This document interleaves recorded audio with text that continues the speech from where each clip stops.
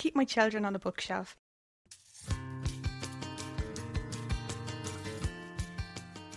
To be honest, I don't really dust them. They look after themselves, really.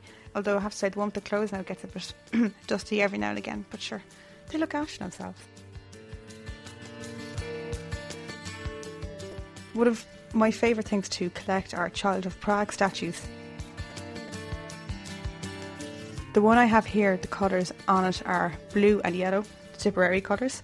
And it was because it was actually given to me by a friend from Tipperary. So she was in Prague and she brought it back from Prague with Tipperary colours, even though I'm from Limerick. That's Emer, recorded by Susan O'Loughlin. Susan, why did you record her? Emer collects unusual ornaments. She has an interest in religious iconography and she's a particular interest in Child of Prague statues. She in fact herself does an impression of the Child of Prague. I'm serious. And so I wanted to sort of find out where her interest came from. Okay, and why ornaments?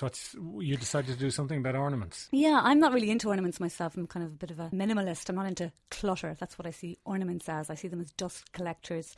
My mother collected lots of decorative plates for years. People used to bring her back bits of porcelain and figurines for years and years and years. My granny used to always bring back sort of figurines of children, always in a similar style from London, and also plates with flowers and things like that, which would never be used.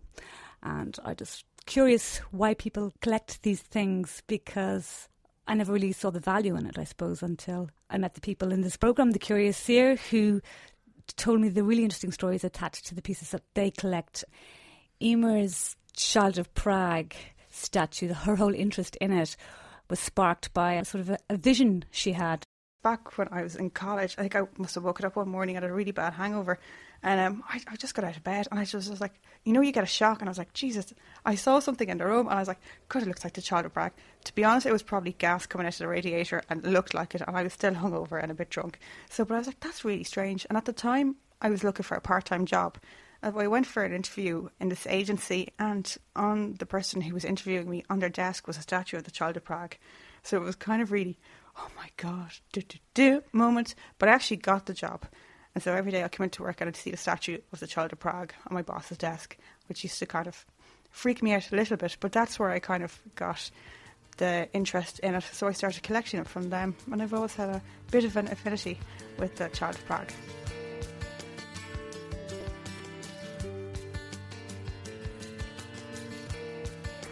$5 for the two of them. That's okay. That's no problem. I'm here to have one, and I'm back again in the morning, and she's here. One instance we had was one gentleman left in a box of clothes belonging to his daughter, and at the top of the box of clothes was a beautiful patchwork quilt.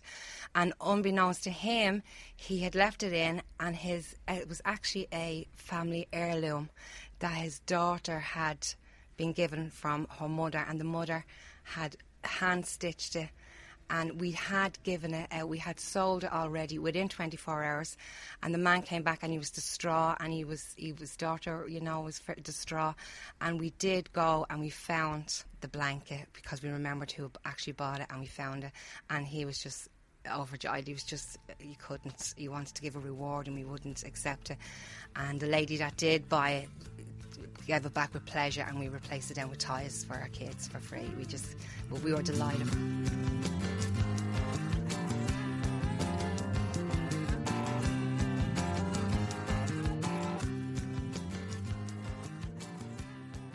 Tell me about this alabaster piece. This alabaster piece is one of a series of 4. Yeah, it's a weird story. I came through Holyhead on the train down to London. I said I'd go out and have a look at Abbey Road. Politely went inside. There was a doorman there, and I said, could I have a look possibly at the Beatles recording studio? I know it would be very early in the morning. This was about 5 o'clock in the morning, and I said, well, I'm sorry, sir, that you can't come in, but the Beatles are recording. At which case, George Harrison came out, and he kind of heard the conversation, and he said, oh, you're from Dublin. He said, I've cousins in Dublin, in Drumcondra. Where do you live? And I actually said Whitehall at the time. And he said, oh, that's only down the road, isn't it? And I said, yes, it is. And he said, what are you here for? Kind of gruff. And I said, I actually wanted to see the studio. And I said, I didn't think there'd be anybody here. And he said, Oh, he said, come on in, have a look at it. And then he introduced me to a guy, Alex Mardis. Alex Mardis was an electronic genius that actually the Beatles happened across. And he was instrumental for getting some of the sounds that the Beatles produced in the early pre-Sgt. Pepper's. His father was a multi-millionaire, and he said, just kind of sit there. And lo and behold, in comes the Beatles at some stage. They were off eating a pizza, and they started to play back in the USSR, what turned out to be back in the USSR. So at some stage during this morning's thing, I said, oh, I'm going down to Greece. And he said, oh, my dad lives in Crete. How'd you like to stay in my house? And who said this? Alex Mardis. Yeah. And he said, I'll actually ring him. And did Alex give these to you as a present? His father did. I got 4 of these, and this is actually white alabaster. I got 2 white and 2 brown alabaster. How to describe them? This is probably 6 inches high.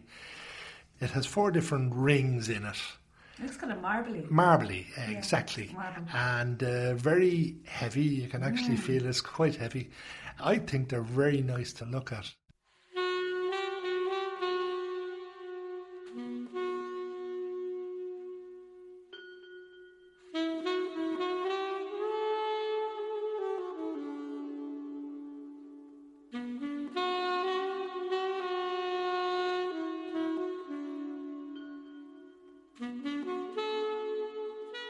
My parents left the States in the 50s, and all of our precious glass in China was packed in 6 barrels, and we came across the ocean with the barrels. And then my sister and I inherited it. Now, my sister hasn't married, so I think it's very unfair that she got 2 pieces and I only got 1 piece of this lovely, lovely glass. I also have a lovely piece of Limoges hand-painted china, a beautiful dish with wild roses and rose hips and little spiders on the outside that I am very, very fond of, and it's hanging in the hall. And there's another beautiful piece. The piece is a fruit bowl, a china fruit bowl, and it's hanging in the hall as well because I have bits and pieces of china all over the place. I suppose in a way they all tell stories, don't they? Ornaments and the fruit bowl here and the plates and the cut glass. They tell a great story about your grandaunt, and also I suppose the story of emigration. My aunt seemed to me to be rather ancient, this grandaunt. She worked for a very well-to-do family by the name of Alker on Park Avenue, and she lived with them all her life, so she was a live-in person. And my mother used to bring us to visit as children, and the Alkers must have been away, and we were allowed into their very, very posh apartment. And in that living room, seemed like to us hundreds of ornaments, but there was a preponderance of small china dogs, and there was a 3-tiered glass table, and all on this table were different ornaments of dogs. So my sister and I kept very quiet this time. All we did was count the ornaments, and we were also quite amazed because in front of her fireplace, we had never seen a fireplace before, I think, was a large bearskin of some sort of another. These seemed like, very exotic things to us as children. My aunt actually retired from this house at 65, but she had become institutionalised, and she and another one of the domestic staff set up a little house together in an apartment. But they couldn't live there. They had to go back to their original place and keep working because they just couldn't live on their own. They hadn't been used to it.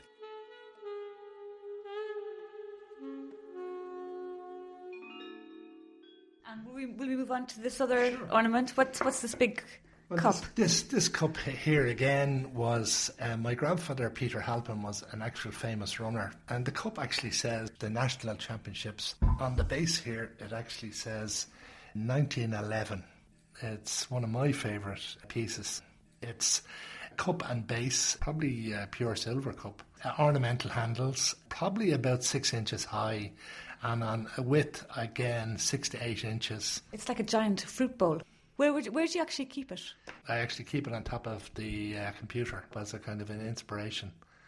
Anything that I kind of have that I have to do, I put it in that, and I take them out then, and it's kind of like a living presence to me. And from the giant cup to the giant fork, what is this? It's about 3 feet high or something long, is it? Let me see now how made high out of it wood. would be. Ornamental right from top to bottom, basically the face of an old man, like a spade fork at the end, but basically coming down in a totem. I got this up in Norway from a man called Peter Sturm. I arrived off the boat there going up to the Arctic in 73. Basically got off the boat and here was this giant man of about 6'3" to about 6'6", and he was actually 103. Now, what he actually done was he left Norway when he was 12 and he went across on the boat to America, and basically his job was to cut trees down, giant redwood trees, right across America and making a path out to the west. He had perfect English and his recall was absolutely fantastic. He actually said, I'd like to give you a present, and he said, would I accept this and as part of my time of meeting him, because he said he didn't feel as if he had long to live on this life, and he said I would make a better use of it.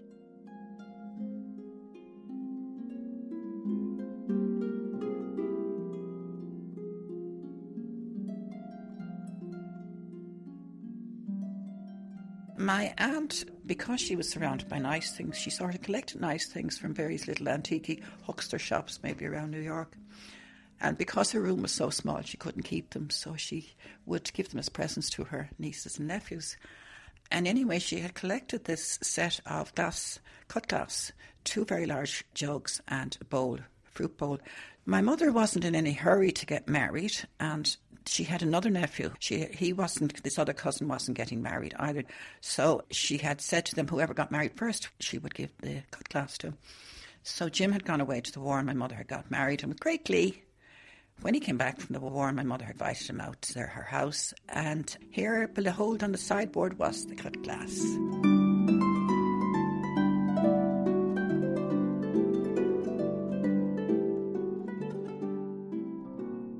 Can you remember the journey on the boat? Oh, yes, I can remember it very well. The journey lasted 10 days. And then we came to Ireland, and we'd never seen so many hills and so much greenery before. We were coming into Cove. It was Easter Sunday. And there was people dressed in Irish costumes, and they were doing Irish dancing on the tender. There was the start of An Tostal. So then we had to travel from Cove to Ballina and on to Ballycastle. And there were 6 large trunks and 6 large barrels on my mother's goods and chattels.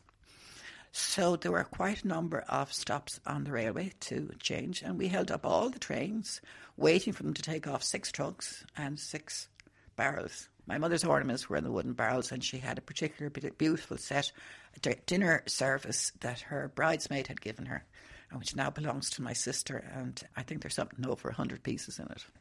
And what saddens me is that so many people are getting rid of their family heirlooms of china, their mother's china tea sets. I picked up a set of Royal Tara china, complete 21-piece set for €7 in a china shop, and I think it's just so sad that people are letting these things go. I'm Ronan Kelly. You've been listening to The Curious Ear with Susan O'Loughlin, who's been listening to people talking about ornaments. And what do you think of people who say they're dust collectors and things like that? No such a thing, as long as they keep them clean. And there's plenty of feather dusters that you can dust them with. Yeah. Now, he's lovely.